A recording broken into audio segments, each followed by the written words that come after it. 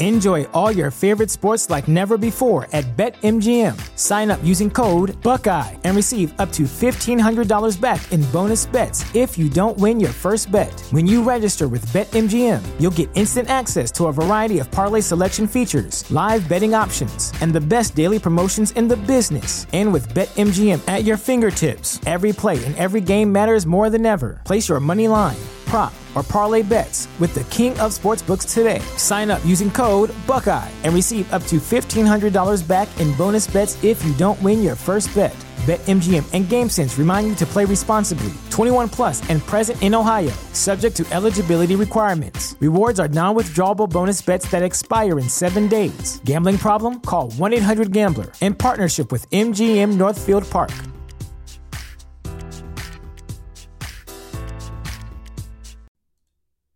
The show is brought to you by our generous patrons at patreon.com/FalloutLoreCast.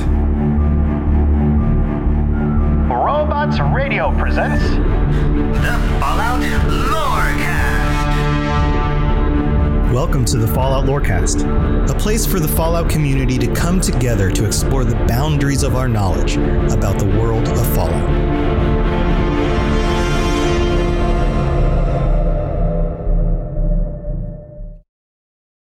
Welcome back, Wastelanders. This is going to be a little bit of a different episode this week. Instead of depositing a bunch of new lore information on you, am instead going to give you a list of what I consider to be the main contenders in a potential ranking system. You know those tier lists people do on YouTube? You know, the A through B and C and D and then the S tier at the top. This is going to be like one of those tier list episodes of all what I would consider to be the mainline factions in Fallout 3, New Vegas, and Fallout 4, because those are the games that take place furthest along in the timeline. For the factions that ideologically have the highest potential chance of actually solving the wasteland problem, of actually helping humanity retake the wasteland and, well, bringing humanity back to a place where they are in charge and safe once again. So I'm going to go through each of the different factions and play with the idea of what their strengths are and maybe what their weaknesses are when it comes to playing this out. So I hope you guys like the idea of this episode, and I'd love to hear some of your thoughts on this as well. I'm your host, Tom or Robots. I know often when I do these episodes, I just get right into the topics. And so if you've been listening to the new episodes only and you don't know who I am, that's who I am. So let's get into the details a little bit here. We've got a variety of different factions, of course, and there are a lot of minor factions in Fallout lore. So we could go into all of those as well. And maybe we'll do that. Maybe we can expand this topic out on our patron episode, which is coming up next week and would be on the will be on the Tuesday. What is the date of that? Tuesday, the 29th. So if you are one of our patrons, tier 4 or higher patron, and want to join me on Tuesday night, 9 p.m. Eastern, 6 p.m. Pacific, then you're welcome to come join me. This could be a fun topic for us to debate even further that night. But let's get into it. Of course, I'm going to start with some of the most well-known factions, and we're going to go from there. And I've kind of organized these in a very specific way. I'm going to start with what I consider to be the authoritarian factions. And why don't we just kick this off with the Enclave? The last few episodes of this month have been about the Enclave. And of course, they are an authoritarian faction. Authoritarian meaning they don't really allow anyone else to sway their opinions. There's a figurehead, or at least a figurehead group at the top dictating what is going on, and they basically tell everyone below what is going on and how it's going to happen. They have some sort of mandate. They have a very specific ideology, and for the most part, they stick to it. So the Enclave, we all know a lot about the Enclave. I'm not going to go through the background of each of these because that episode would be extremely long. But let's pose the question here. What is the ideology of the Enclave, and will it create a wasteland where humans can survive? And I think, unfortunately, the answer is Well, to the second question is yes. The ideology of the Enclave is, first of all, survival of pure humans. So we talked about this on previous episodes with the Project Purity, destroying anybody, wastelanders. It didn't matter who was out there with any impurities in their genetics at all, anybody with mutations, anything like that at all. They were trying to purify the wasteland completely. And yes, that would have destroyed the mutants out there, the super mutants, the ghouls, all sorts of terrible things. But what it would have left in its wake was pure humans. And sure, the population would have been very small, but in the long run, assuming that those humans would have been able to gather together, create small settlements, create food for themselves, given enough time, they would have repopulated. Assuming that new terrible things didn't come back up and destroy them. And we could go on a whole list here of all the terrible things that could have reemerged in the wasteland and destroyed them. Would the FEV be completely removed from the wasteland? Would the radiation completely go away? Would aliens come down like they have recently in Fallout 76 and now take over because there's nobody left to fight them off? Would they even want to take over an entirely barren or almost entirely barren Earth? You know, there's all sorts of questions you could pull out about what would happen here. But assuming that most of the terrible things in the world, or at least in the United States, are destroyed by a virus, and all that's left are 1% of the human population that's not just killed by that virus, then yes, the Enclave would actually solve the problem. Now, is this a very moral solution? I mean, this is mass genocide. So no, it's not a great solution, but it does solve the problem. So if the only requirements are, does this faction solve the problem and in the long run create a wasteland that is habitable by humans? Then the answer is yes. Do they do it in a really good way? Is it a great way to achieve it?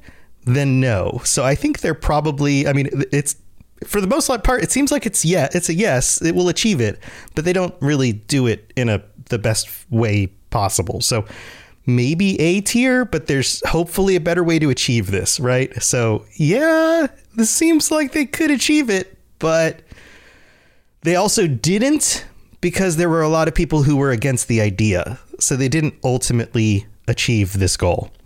So maybe B tier? I want to know what you guys think about this. Also, I mean, it's terrible. It's terrible. But if the only requirement is, and again, let me preface this.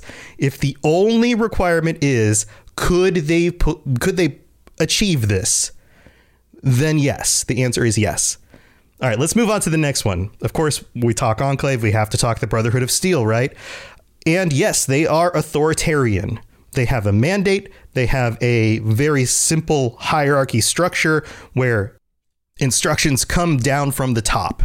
There is no voting. Nobody gets to dissent from that. And if you do dissent, you leave the Brotherhood. You're out, right?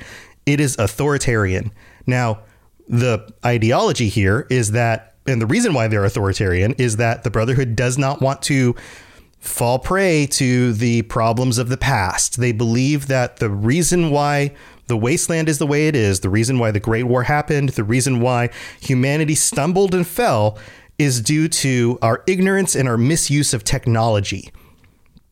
And there's a similarity here in the Enclave, in this idea that they are the purveyors of wisdom. They are the only ones who are wise enough to know what to do and how to do what's right. So that's why there's an authoritarianism to this ideology. Now, what's different from the Brotherhood than the Enclave is that they believe that they first of all don't believe in just destroying everybody in order to achieve their goal. So at least most of them don't. But they also don't believe in this overarching need to govern over everybody. For the most part, they let people do their thing unless it has to deal with technology. And when it has to deal with technology, that's when they believe they can step in. So there is a distinction there. Now, there's a question we have to ask when it comes to the Brotherhood is, do they have a plan beyond just keeping humanity from making the same mistakes of the past? And it doesn't seem like they really do. There's more of a, hey, let's not make the same mistakes that we made in the past, and then hopefully we can move forward.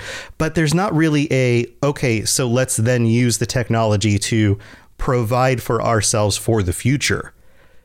There's more of a, let's just safeguard the technology for a time when it is going to serve its needs. There's really not a clear forward momentum. That's a problem when it comes to using that technology in order to create a better future. There's a lot there that's missing from a plan forward perspective.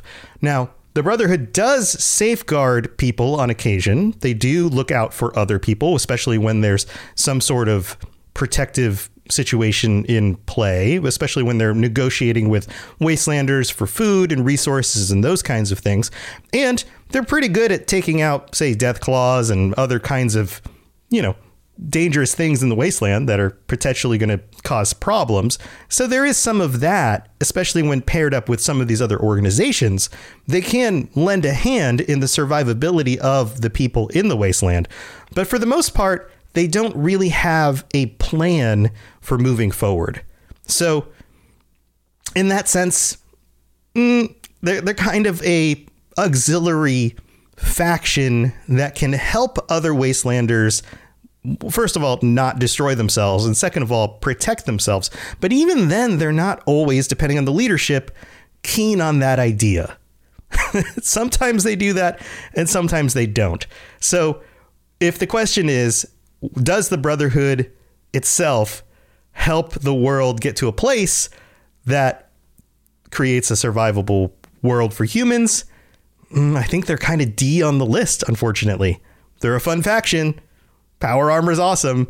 Technology's cool, but they're further down the list for me. All right, let's move on to the next authoritarian faction on my list. We're going back over to New Vegas. Caesar's Legion. Let's talk about Caesar's Legion. And I think we have to group in Caesar's Legion with raider groups and gangs and things like that in general. Now, Caesar's Legion represents the darker underbelly side of what happens when society falls apart. And of course, this is absolutely authoritarian. There is a figurehead at the top. The figurehead at the top says, you do what I say, or basically, I'm going to hang you from a cross, chop off your head, burn you at a stake, whatever, right? And this is a real world kind of scenario here. This is what happens in many real world places when governmental systems fall apart. Even today, in many places in the world, you have a powerful figurehead who steps in and uses the fear of pain, the fear of death, their own power, their own violence in order to control other people. And when you look at the historical record, this is very real. We look at history and we often call these kinds of leaders warlords or kings. These kinds of titles get passed around in history. But what really is the distinction between a gang or a gang leader and a warlord? The distinction really isn't that different when you think about it. A modern day gang leader and a warlord who happens to be in charge of a city-state aren't really that different. Now, a gang exists within a current day political system. They're not just off on their own, but that's due to current day political, organization and that kind of thing.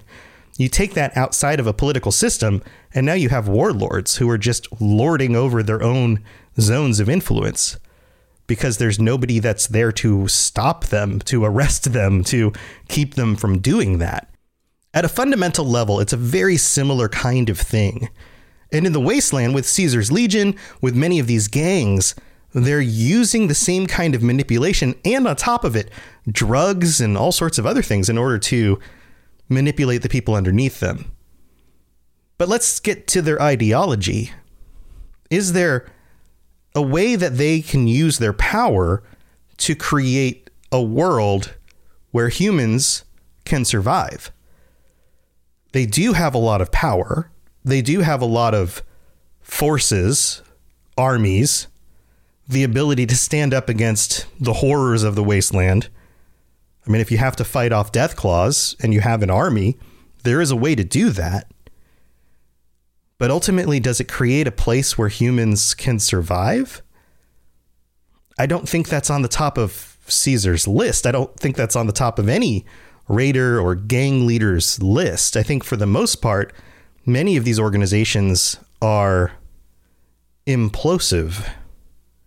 They burn brightly, but then they also burn out very violently and then fracture again, because there becomes a power vacuum when that very powerful leader, very charismatic personality at the top goes away or is assassinated. And we learn this from history. Oftentimes when somebody at the top, look at, for example, Alexander the Great. Once he died, the empire that he created fractured into multiple smaller empires. And it's because there wasn't a political system that was there in order to define who took over that empire. I mean, there sort of was, but it fractured underneath anybody who was there underneath him to clean that up. This creates more internal squabbles than it does anything else. This doesn't necessarily ensure the survivability of the people underneath that powerful leader. And again, the focus of the leadership in this kind of scenario isn't about the survivability of the people underneath. That is not their priority. Their priority is about the power that they can get and maintain for themselves. And as soon as that power is at threat, they will kill anybody underneath them in order to maintain that power. So it becomes a system that simply eats itself. So Caesar's Legion, gangs, raiders, I'm going to put all the way down at the bottom. That's an F. This is an F tier system. This system will constantly eat itself and will eventually destroy itself.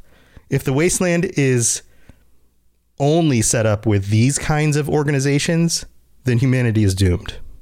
There is no future for humanity here. All right, we have two more what I would consider authoritarian groups, and I think that these two are actually very similar, so I'm going to kind of cover them at the same time because they're very technology focused and, again, very individual in their leadership focus. We have Robert House in New Vegas and the Institute, and in a lot of ways they're very similar. Robert House, of course, was trying to maintain his own life, trying to live as long as he could, used his wealth and his scientific connections, his development of science, I guess you could say, in order to create a situation where he owned New Vegas and was able to create connections with the gangs and kind of, I don't know, move their status up, I guess you could say, in order to basically lord over New Vegas using a bunch of robots and things like that, with a sort of good idea here to create a more civilized place for people to exist. I mean, there was definitely some of a good idea going here. There was definitely let's create a place where humans can be at least removed from the wasteland, a place that is relatively safe, while still creating something for him. There was definitely a personal goal there as well. But it wasn't just all about Robert House. As egotistical as he was, I mean, he's the Tony Stark of Fallout, right? There's a reason why a guy like that can be egotistical, is because he's a freaking genius. So you've got that going on that side. On the other side of the continent, you have the Institute, and you have, again, a group that's focused on technology, on science, on research, and using that science in a way that is slightly different than Robert House. And then you have Father, a kind of egotistical leader who is leading the Institute and in this sense, they're developing robots, AI, to help the wasteland in their perspective. And in this sense, there's a little bit of, not realizing that the things that they are developing are actually turning into persons on their own and all of that background of that stuff. But they do believe that they're creating something that could further humanity in the wasteland, but they're not willing to share it, right? In both of these situations, they're kind of holding themselves up and separating themselves from the rest of the wasteland. So there are some similarities here. There are differences too, but there are some similarities. That's why I'm tackling them together. Now, do either of these further the existence of humans and the safety of humans in the wasteland? And I think my answer here is only for their own groups. They don't actually help with saving humanity, the big H, humanity across the entire country. They really only serve themselves. And I think in the long run, that becomes a difficult problem for both of them because they create a have and have not scenario in both cases. There, with the Institute, you have the people of the Institute, which everyone's like, wow, they're living these great lives. But on the backs of these synths, that seems really messed up. And with House, you've got, wow, these, people on the strip are living these great lives. But again, look how different they are from everyone outside the strip. And as we've seen in history, you can't have for very long a sizable difference between the haves and the have-nots until the have-nots push back. This causes revolution. And some of these games play out in these ways. So I think that both of those things inherently, because of the inability for them to share the wealth, lead to problems in the future. Now, the development of science and technology and the ability to share that could eventually help out, or the ability of the have-nots to take over those advances and use them could be beneficial, but that's not the plan of either of these groups initially. So I think both of these groups end up on like a C tier going forward. Now, I guess you could argue Robert House has some plans to help the wasteland on a larger scale, but we could debate that. Why don't we debate this on the next episode? I think that would be more interesting too. But I think in general these are more like C tier organizations. I think that's where I'm going to land with these. All right. Tell you what, I've got some more groups to talk about, but we're going to take a quick break here in the middle, and we're going to thank our patrons. So stay tuned for the rest of this. Enjoy all your favorite sports like never before at BetMGM. Sign up using code Buckeye and receive up to $1,500 back in bonus bets if you don't win your first bet. When you register with BetMGM, you'll get instant access to a variety of parlay selection features, live betting options, and the best daily promotions in the business. And with BetMGM at your fingertips, every play and every game matters more than ever. Place your money line, prop, or parlay bets with the king of sportsbooks today. Sign up using code Buckeye and receive up to $1,500 back in bonus bets if you don't win your first bet. BetMGM and GameSense remind you to play responsibly. 21 plus and present in Ohio, subject to eligibility requirements. Rewards are non-withdrawable bonus bets that expire in 7 days. Gambling problem? Call 1-800-GAMBLER. In partnership with MGM Northfield Park.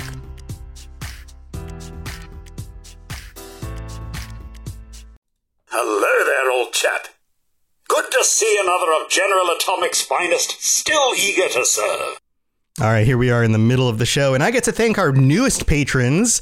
We have some new patrons who signed up this last week.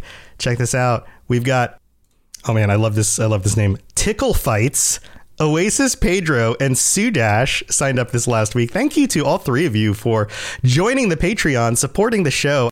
I really do appreciate it. Welcome to the Patreon. I hope you guys are enjoying the ad-free episodes. And if you would like to help support the show, then you're welcome to do that as well. Big shout out to Dylan R., our Sentry Bot, or Tier 5 patron. And man, you guys are the best. Thank you to all 53 of our patrons. Thank you so very, very much. And if you are interested in checking out any of the rewards, the ad-free episodes, the t-shirts you can get, joining us on the patron chat episodes, then head over to patreon.com/FalloutLoreCast, where you can get a look at all the different stuff. There's a bunch of tiers. There's a lot more stuff than I mentioned on just these episodes.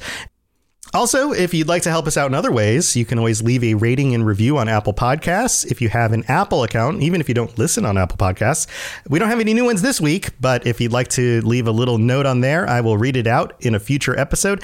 And if you listen on Spotify, you can leave us a 5-star review on there. Both of those things are extremely helpful because they help us stay at the top of the rankings. And if you have some friends who love Fallout, just, share the show with them as well. All of that stuff helps a ton. I really do appreciate it. And another little note here, if you are into the Lord of the Rings, go check out the Lord of the Rings Lorecast. It's my newest show, and it's been going awesome. I've gotten a lot of positivity, a lot of positive comments, and a lot of people are checking it out already. We're 4 episodes in. I'm talking about the history of the world, all the creation stuff. The coming of the elves is going to be on maybe the next episode. I'm going to be recording that this week. I might do that. I might do something else. It's so much fun, guys. I'm getting into all the nitty-gritty stuff about the Lord of the Rings before the Amazon series comes out this fall. If you want to be ready for talk about the first and the second age of the world and all that stuff, go listen to it. I'm having a fun time putting it together. But anyway, that's what I've got going on. Thank you again to all of our patrons, and let's get on with the rest of the show. If you have any questions about Nuka World, I'd be delighted to answer them. Okay, so we've covered the authoritarian groups, and we've realized that, it's sad to say, but the Enclave are the ones that seem to have the best solution for the survival of humanity.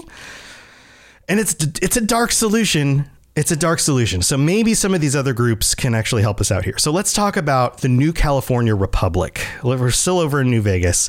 The New California Republic, they're a republic, right? They're not authoritarian.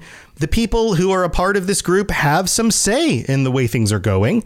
And because of that, there is, or at least there should be, a little bit more unity among the groups. There's a little bit more agreements, theoretically, about where things are going, a little bit less genocide, a little bit more cooperation, and, a lot more. I think that this would be more of a group that most of us would be willing to be a part of, because we have some say. The common person in the wasteland could feel better about trying to bring about a new future. And for the most part, this represents more of what the previous world may have actually looked like. A republic. Imagine that. So do they have a plan for the future? Well, I think their plan is that they do the hard work. They do the hard work of rebuilding a future from the ground up. Farming, infrastructure, politics. They create a world based on the way things worked before, which originally did work. If you think about it, it did work. Human beings doing hard work, trade, building, working together. Except this time, they're living in a post-apocalyptic wasteland. And that's a lot harder to deal with. So what is the difference this time? Why would this work this time in such a different kind of environment? That's the big question. Can the New California Republic actually create a world that humans can survive in? And my gut feeling here is yes. Eventually they can. Because humans are resilient. Because we inherently don't give up. Human beings have this tendency to just keep at things. We're very stubborn. We do work hard. We are the kinds of creatures that set goals and we put our heads to the ground and we get stuff done. And some of us are terrible, but a lot of us are just salt of the earth people. We will farm our entire lives and we will work our hands to the bone so that our next generation can have a slightly better life. And that's the kind of things that we do. And we will fight off rad roaches and mole rats and death claws. And we will die doing it in order to protect our towns and our villages so that the people we care about can continue living their lives. And that's the kind of thing the New California Republic is about. And I'm going to lump in here the Commonwealth Minutemen, because I think that they are a similar kind of faction, and you have to tie together these kinds of factions. The Commonwealth Minutemen they're not a government organization, but they're a group that comes to the aid of these salt of the earth kinds of people. They're there to stand up for people in need against raider groups, against the hazards of the wasteland, beasts coming up on people's farms, those kinds of things. And these types of groups together have to deal with lots of terrible things. But in the long run, I think that humanity eventually prevails. And we've seen this. That's the reason we're still here, is that people are resilient and smart, and we just don't give up. And so in the long run, yes, the New California Republic, eventually some version of it will survive. Some version of some version of the Minutemen, the idea of helping your neighbor, will survive. Them specifically, maybe, but some version. So I think I'm going to give that an A. Both of them get an A tier. Now let's talk about the railroad. This one's interesting. The railroad seems to only exist in order to free synths.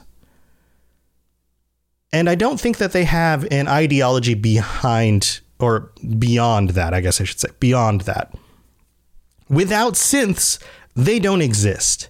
So anywhere that there's not artificial life, they don't exist. They don't have a plan for humanity as such. So they don't really fit into this argument at all. They are a major faction in Fallout 4, so I included them in the list, but the idea that they only exist for synths, and on top of that, as much as I love them as a faction and sided with them on my first playthrough of Fallout 4, I think they're actually one of the most dangerous factions, because not all of the synths are safe.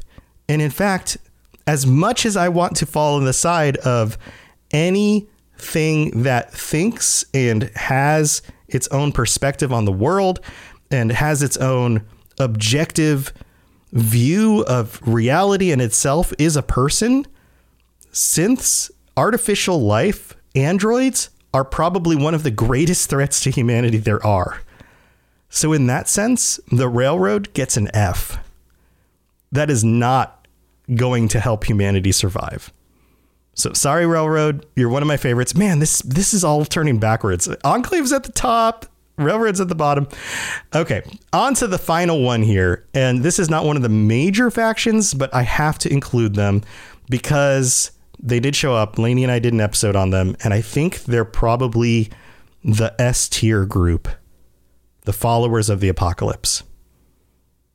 I think the Followers of the Apocalypse are the S tier group, the humanitarian organization that is just built around engaging and helping those in need.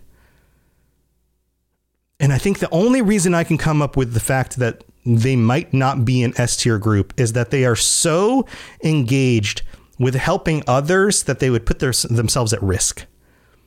And so they might burn themselves out because of putting themselves at risk for the needs of others. But even in the game, we know that they're cautious about it, and they don't just go in blindly. They are cautious. But any group that is too benevolence can be taken advantage of. So there is that. But a group like the Followers of the Apocalypse, working within the organization structure of something like the NCR, something like that, creates a wonderful combination for the future existence of humans. And maybe this is where this ends. Maybe this is where this episode comes to a head, is that none of these groups by themselves really leads to a 100% secure future for humanity. It's the combinations of some of these groups. Like if you were to combine something like the NCR, the political and structural overhead of the NCR, but with the benevolence of the Followers of the Apocalypse and the benevolence of the Minutemen looking out for their neighbors, you might end up with the best of all three of those things. Maybe that's the S tier. And maybe even the ability to plan and do research from groups like the Enclave and the Institute without any of the megalomania associated with them. And maybe some of the technology from the Enclave and the Brotherhood. Then you could have an S tier group. So maybe that's the answer. Maybe none of these groups are S tier on their own. It's an interesting kind of thought experiment, huh? I'd love to hear what your thoughts are on these groups and which ones you think would actually make it and help humans survive in the wasteland. And here's another question to kind of wrap this all up. The group that you pick, how long would it take? How many generations to the point where the world is secured for humanity? All right. See you later, Wastelanders, Vault Dwellers. Stay safe out there. And until next time, don't just sign up with the Enclave because they've got a good plan, because genocide's never a good idea. All right, guys. We'll see you later. Bye, everybody. To plug into everything else we're doing, check out robotsradio.net. Also, look up the Robots Radio YouTube for videos about Fallout and other things. And check us out on Twitter, twitter.com/robotsradio. You've been listening to a Robots Radio podcast. Smart shows for interesting people. Check out all the shows at robotsradio.net.